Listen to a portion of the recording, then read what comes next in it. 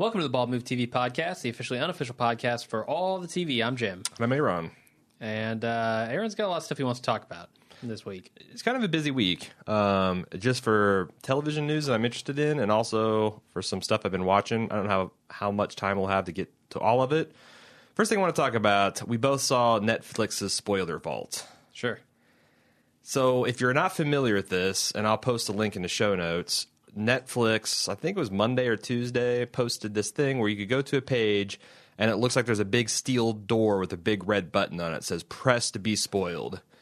You push that button, the steel doors slide, and it goes into the Netflix archive and shows you between a 10 and 30-second clip of just a massive spoiler. Like, it's going to spoil Kaiser Soze in The Usual Suspects. It's going to... Yeah, it's not a single spoiler from like the same thing over and over again, or like a supercut or anything. It is a spoiler from a random film or TV show or something. Another real example that I think is fairly safe to say is Jenny Gump dying in Forrest Gump. Another similar magnitude would be Darth Soylent Vader. Green is people. Soylent Green is people. Yeah. There's a lot of, and someone said that there's only like 25 before they start repeating. I don't know that that's true or not. Mm-hmm. I spent a good bit of time and saw some repeats, but also it's like just really some weird stuff, like a fourth season from some random WB episode, series on witchcraft or something, which I had no. But my question is, with so many people being kind of spoiler phobes, what is Netflix's game here? Why are they doing this? Oh, I think it's clear when you look at kind of the other half of this experiment, which is... So talk about the other half, because I've completely ignored that piece. You go into this other section of the website where you're basically helping them populate their database of what is and isn't a spoiler by being presented with a question or a piece of information from a film, like a line that says, I don't even know how you would do it with Soylent Green. Like, it wouldn't actually be Soylent Green as people, but it would be something close that like hints at what movie it is and hints at the spoiler itself. It's super cryptic to where if you knew what the movie was, you would understand what they're talking about. But if you didn't, you'd have no idea. I'm trying to think what would be. Charles Heston finds out the horrifying recipe for a snack, a mass-produced snack. Yes. That would be a good example. Then you would know exactly what they're talking about, Soylent Green. And then it asks you to say, is this spoiler okay to talk about? Yeah. Yes or no? Basically, is it old enough to where everyone should have, or is it relevant enough? Says something, is it pop culturally ingrained enough? The two buttons are too soon and old hat. Yeah, but it's not necessarily a recency thing, for me at least when I'm doing it. When I'm doing it, I'm like, does enough of pop culture know about this to make it not really a spoiler anymore? Sure, that's a good point. Like, obviously, Darth Vader, Luke's father, that is the hoariest of spoiler. Like, I'm sorry. Yeah. If you're just like, no, well, there's another spoiler for you. A lot of people do newborn that in Star infants Wars. everywhere crying out and suddenly silenced. So, okay, you say it's obvious. What the hell are they doing? But I think what they're doing is they're deciding what spoilers to show you in that random spoiler section. Okay. I think that's what they're doing. But why are they doing the spoiler section At all? I don't know. Because I don't know. The other thing is one of the spoilers specifically around Breaking Bad is Major League, and it's from the final season, which is just now a year old. Yeah. I feel like that would be soon. way too soon. Yet it's on there. I mean, they warn you a couple of times. You have to click a couple buttons to get into that. So I think, if they're showing the old spoilers, those aren't spoilers, and that doesn't apply to that section. I think they're actually taking the spoileriest of spoilers, the ones that people click too soon on, and showing those. See, I wonder if there's not a little bit more a cultural experiment, because right now there's this extreme respect for people's not spoiling people, and it's like, one of the fucking worst first world things you can do to someone is just drop a massive spoiler without context when you know that they're watching it. Yeah. You know, and it's like, you know, it can get to absurd levels. Like, I remember, I think in the third season of Portlandia, they had like an illustration of a dinner party where every single topic of discussion was like, spoiler, no, I'm not there yet. No, and it's like some people, I feel like, take it too far. Well, that's super interesting that you bring up that scene from Portlandia, because that is the problem with Netflix wrapped up.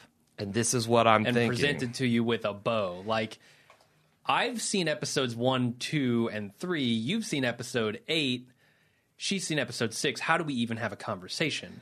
I wonder if this is Netflix testing out that cultural assumption. People say that, oh, I can't stand spoilers, and it's, oh, you've ruined it for me. But when push comes to shove, what do people actually do? Because you're right, this is really wrapped up in their buffet model, you know? Sure. If you're, and I think it's fascinating because I don't give a shit. Like, I feel like if a spoiler is such that it ruins a movie for me, then the movie wasn't that good. Because my favorite movies and my favorite things, I like to watch multiple times. Why do I like to do that? Yeah, I think there's something about the original experience being unspoiled. Certainly.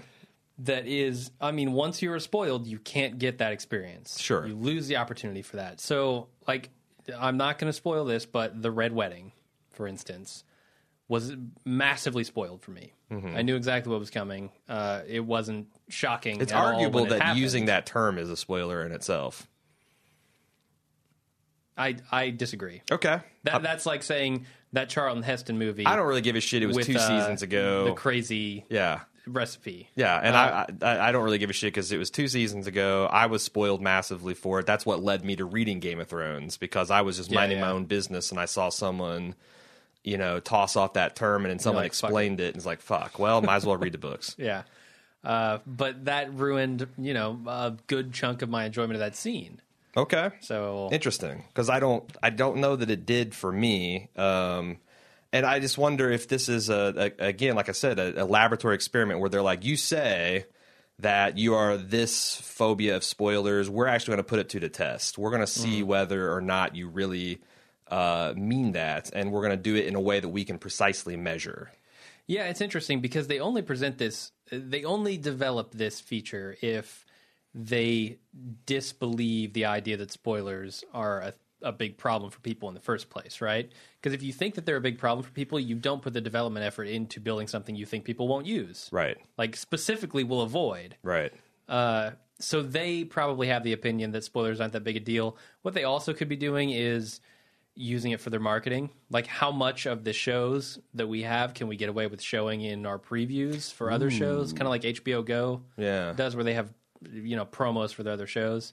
There's all sorts of ways. Netflix is, they are data whores in the most positive way. They base, like, House of Cards and Orange is the New Black, their original shows, on what people are watching. They have empirical data to say these will probably be popular. So I think they have a myriad of ways that they could use this data. I think there's one other possible potential reason they're doing this, which is to surface some of their deeper content. Because there was a couple, I think there's 2 or 3 scenes without context. I was like, whoa, that's crazy. And my girlfriend and I were watching this on the couch. We're like, we want to jot that down and kind of check into that. Or I would those things would never have been on my radar elsewise.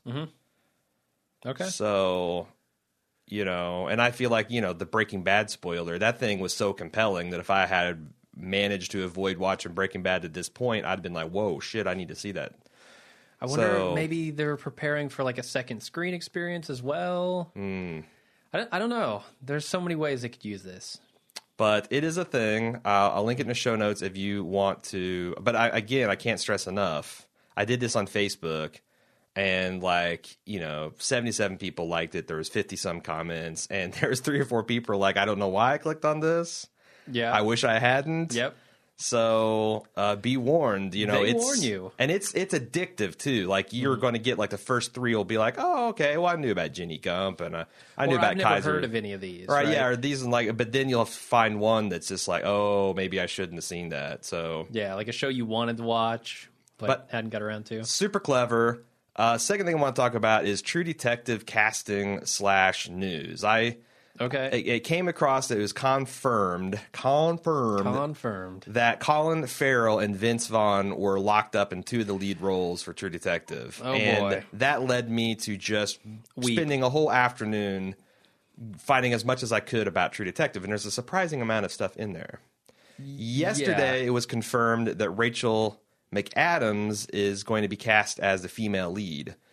Okay. Now, one thing, and I guess Taylor Kitsch is another guy that's a mention for that's like all but confirmed, I guess, for the 4th lead. I don't even know who that is. Yeah, I'd heard of him. I wasn't sure exactly. I know he was in Battleship. He's in Friday Night Lights. He's just some young, kind of hot dude. All right. I don't know what to believe here. There are so many rumors going around right now. I have heard. Oh, he was John Carter from John Carter. Okay, I don't think I ever saw that. Yeah. Not many people did. Nathan on Twitter said that Ellen Page and Kate Mara are for True Detective, and I have not heard that anywhere. The women you said Rachel McAdams. I guess I saw that on news sites and stuff. The women that I've heard attached are Elizabeth Moss, long time ago, yeah. Peggy Olson from Mad Men. Obviously, I think she would be fantastic. Sure, she's just a fantastic actress. Rosario Dawson, was rumored to be attached to it. I love Rosario Dawson. Yep. She can play a lot of different things. Jessica Biel, I do not see at all. No, you're not a Total Recall fan? Oh, yeah. But I didn't like Total Recall. I was going to say. It was a ridiculous film. But yeah, and I mean, like, did that really sell you on Jessica Biel? But that was both of them, right? Because you see them back as a pair, Colin Farrell and Jessica Biel together again in one long action scene. Holy shit. It's True Detective Season 2, people. I mean, I know she's Justin Timberlake's mirror, but I think you need a little bit more. Keira Knightley was also attached. I thought Keira Knightley would be very interesting. Did you see the movie Domino? No. So she plays this, supermodel / bounty hunter in that, and she's really tough and that kind of. Oh yeah, well that's a stereotype. Yeah, that's just a cliche at this point. The supermodel bounty hunter. Well, I mean, it's I think one of the annoying stereotypes where you got the elfin pixie who also is a total ass kicker. Sure, it's becoming a stereotype. Like River Tam. Yeah, and taken to like the nth degree in Kick-Ass, where the little girl is the badass. I mean, it's kind of can be cool if you do it in a campy way. Mm-hmm. Do you know Michelle Forbes? No. Does she own the magazine? No. She played Ensign Ro Lauren, like the first Bajoran we ever met in the Next Generation. And she's done a lot of other things. Most recent thing I've seen her in, I think she's in season 2 of True Blood. She played the Maynard. She was in The Killing. I think that she especially is very good at playing kind of this aloof, dark, mysterious, but she can also play, mischievous as well. I think she'd be good.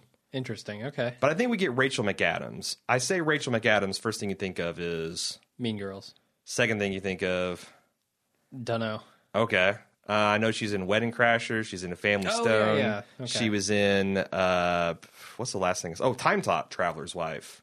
Yeah, she was pretty good in that.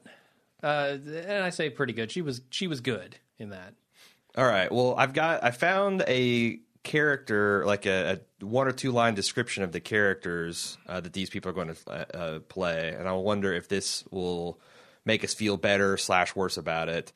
Ray Velcoro, who is going to be played by Vince Vaughn, a compromise. Whoa. Yeah, we've talked a lot about the female leads. We need to talk about these fucking male leads, man.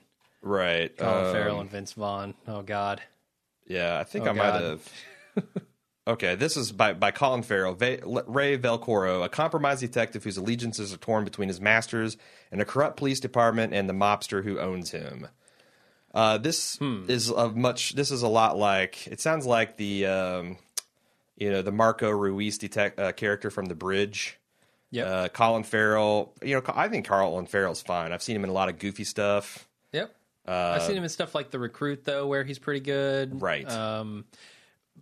But he has a surprising range. Like when I saw him in like Phone Booth and The Recruit, I was like, okay, he can do action, like serious drama action stuff. Super expressive face. But then you go to stuff like Horrible Bosses, Sure. where he's just playing these outrageous characters, and he's got a lot of range.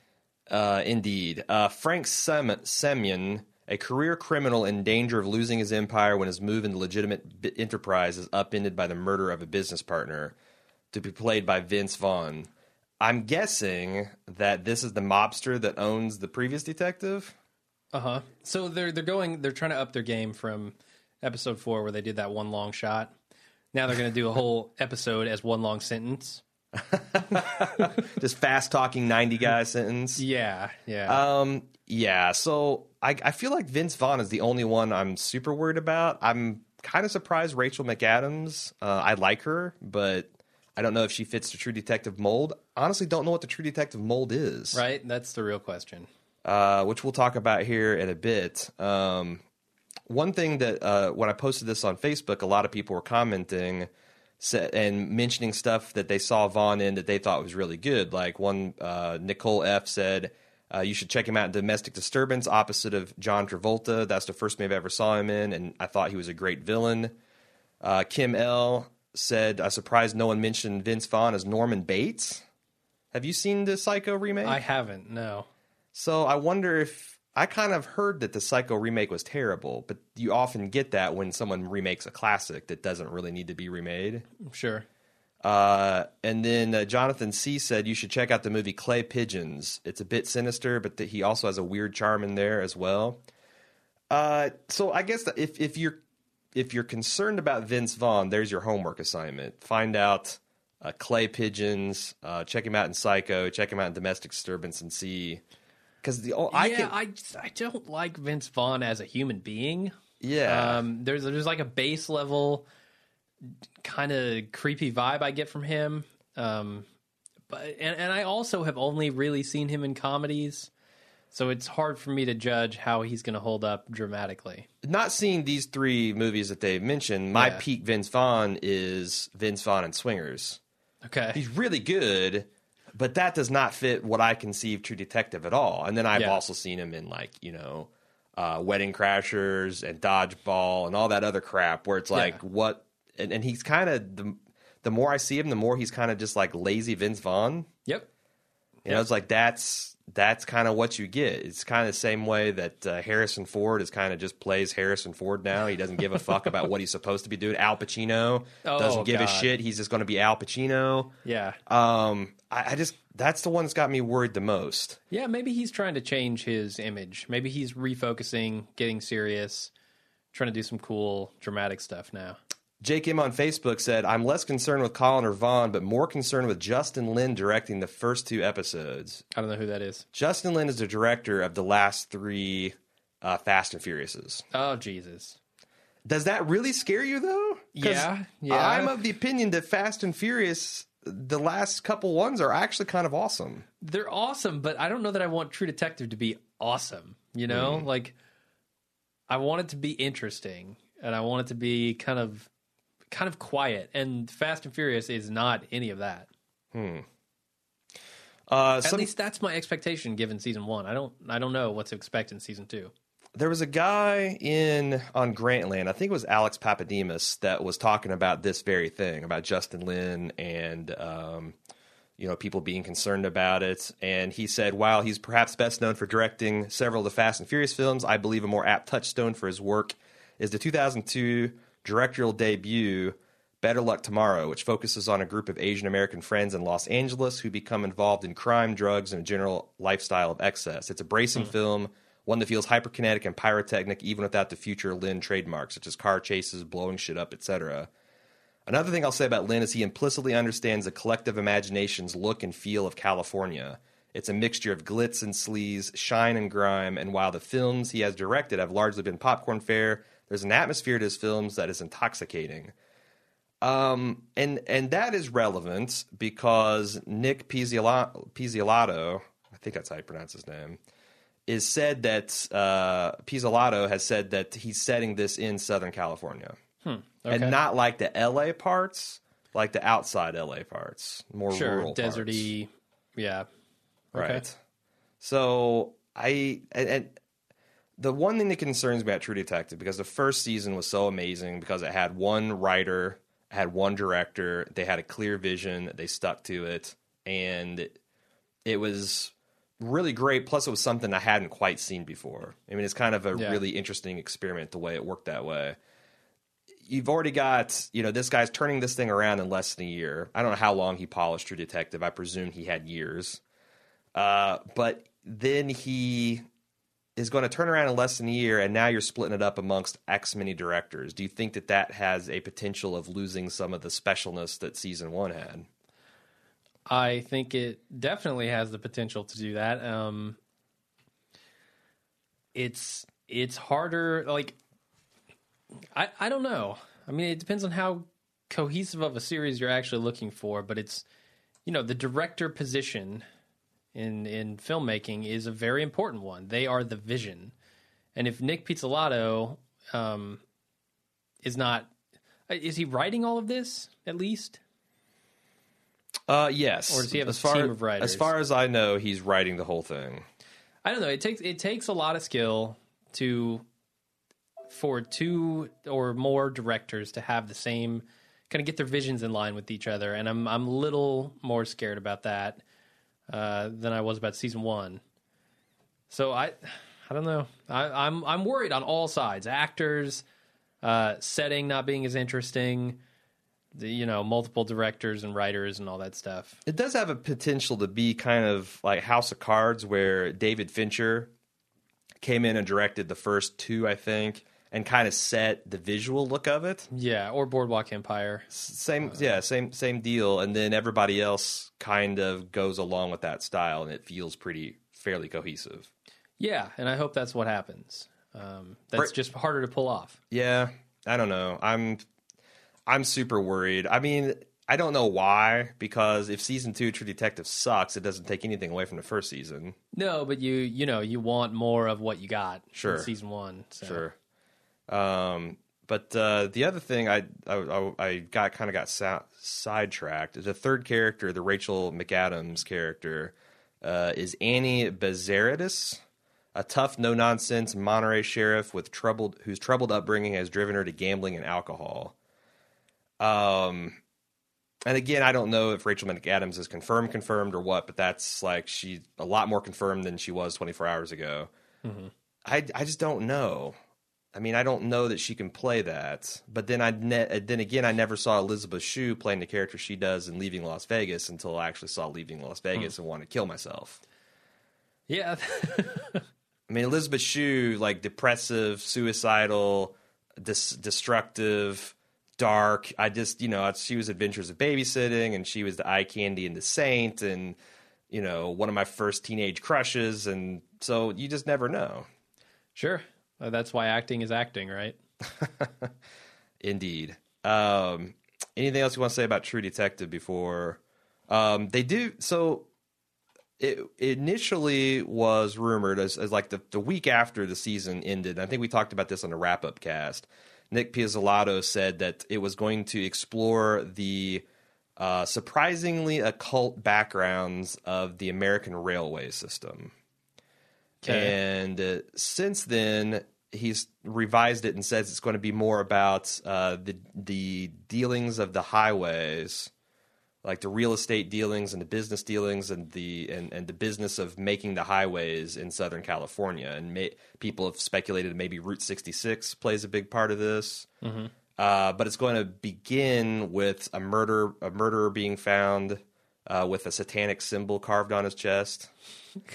What does that have to do with highways? Come on. I don't know. I mean, I guess it'd be like if someone said, a satanic cult around a rural school system or around the faith-based school system in Louisiana. You'd be like, what? But that is True Detective, season 1. What is True Detective? What is True Detective going to be? Is it going to be a fantasy series where the occult is kind of hamstrung in or kind of wedged into different scenarios? Is that what True Detective is going to be? Is True Detective going to be something very different every season? Like, because the occult is firmly planted in season 1. Sure. if you now take that and you say, okay, building the highways had nothing to do with the occult. Building railroads had nothing to do with the occult, but we're going to put it in there, and that'll make that more interesting. I don't know that that is what I was on board for. Like historical, like the revisionist Nazi history type stuff. So the political connectedness of the occult stuff going on in Louisiana did not float your boat. No, it kind of did, because Louisiana has a little bit of that kind of weird, like voodoo voodoo doctor yeah. sort of rep feel to it. Like Sure. this is very like spiritual side to the city itself, whereas Southern California doesn't feel that at all, right? I don't know. It says another quote I found in the Wrap says it's about a corrupt California city manager who's found brutally murdered amidst a potentially groundbreaking transportation deal that would forever change freeway gridlock in the state. It's going to feature 3 police officers coming from different cities and branches of government who must finger the culprit. Okay, that doesn't say anything about the occult. Well, but the brutal murder involves the city manager is found with a satanic symbol etched on his chest. That's where the occult comes in. Yeah. So I guess I don't understand what you does mean Satan about have to do with building the highways in California? What does the Yellow King have to do with faith-based schools in Louisiana? But that was like a purely fantastical story. That was a fiction. Now we're talking about blending maybe Route fiction 66 and reality. was originally Route 666. Oh, Jesus. And Vince Vaughn saved the day at the last moment I could totally see by that. winging a volleyball at some dude's All right, head. I'm back in. I'm back. You can dodge a highway, you can dodge a ball. So that's the kind of True Detective news. I'd love to hear what people think about this. You can email us at tv@baldmove.com. One in and a couple of recommendations that I've consumed in the last couple days. This weekend, the Jay-Z and Beyonce On the Run tour, that's something that's been going on all summer long.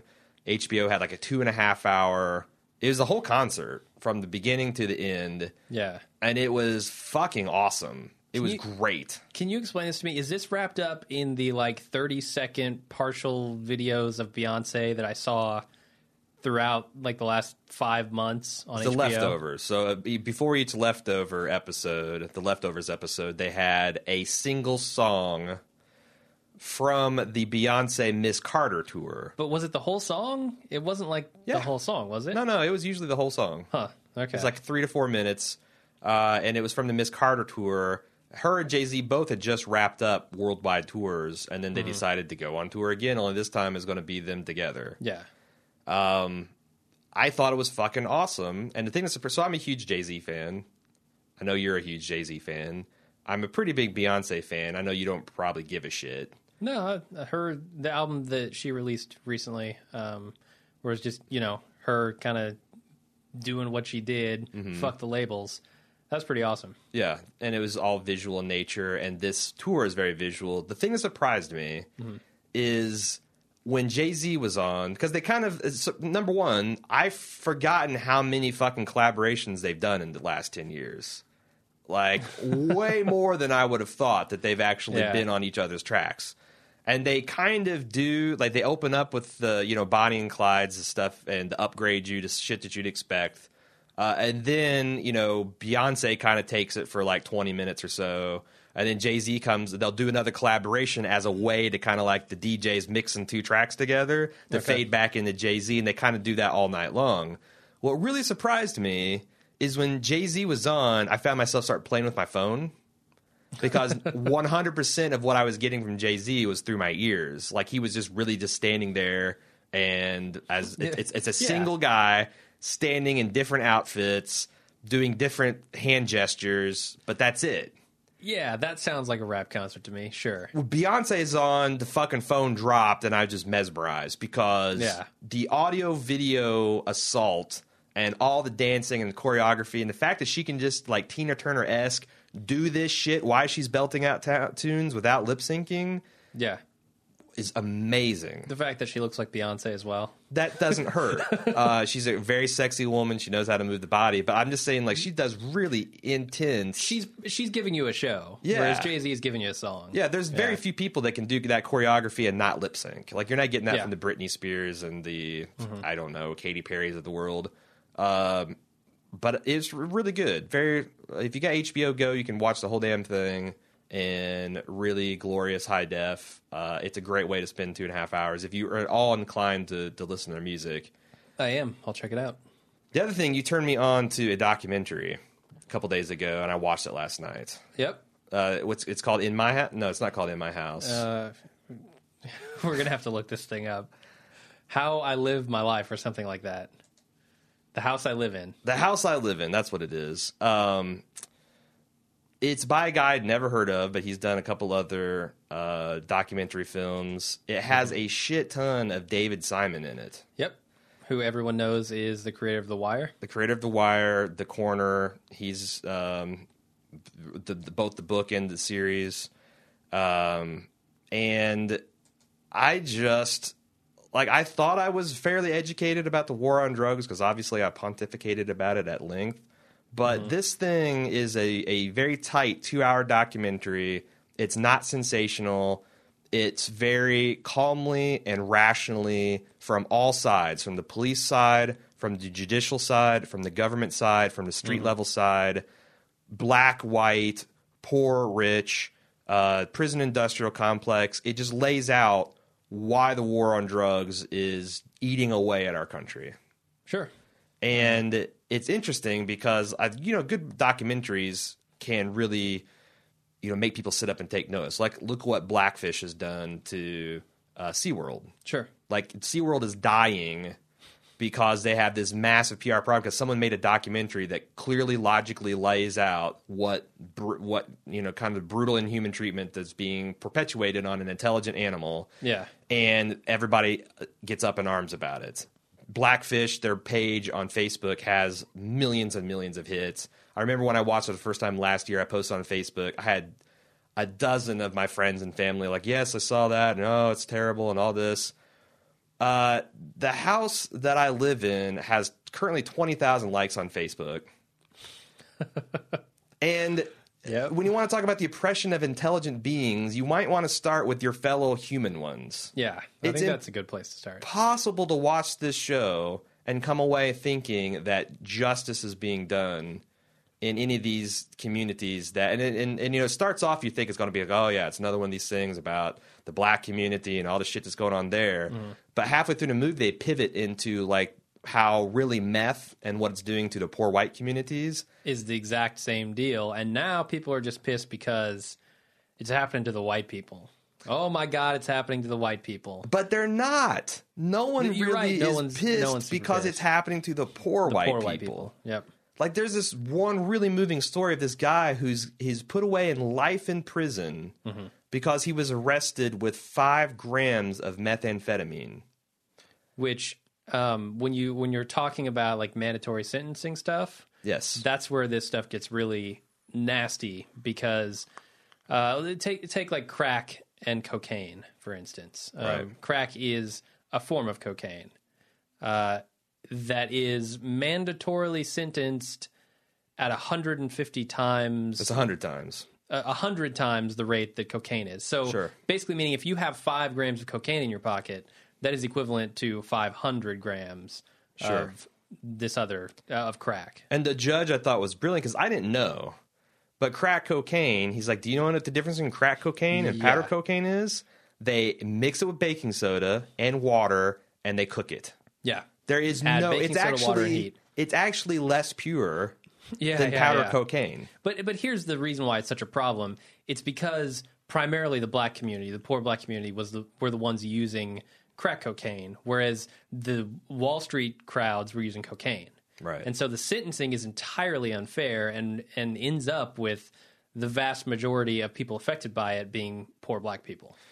And the other thing is that I thought that the movie did really well is they show just decades of politicians saying the same goddamn thing about getting tough on criminals, of taking the war to the streets, about putting away the dealers and the pushers and the people who are killing our children, and then showing the stats on drug use, and it has not changed.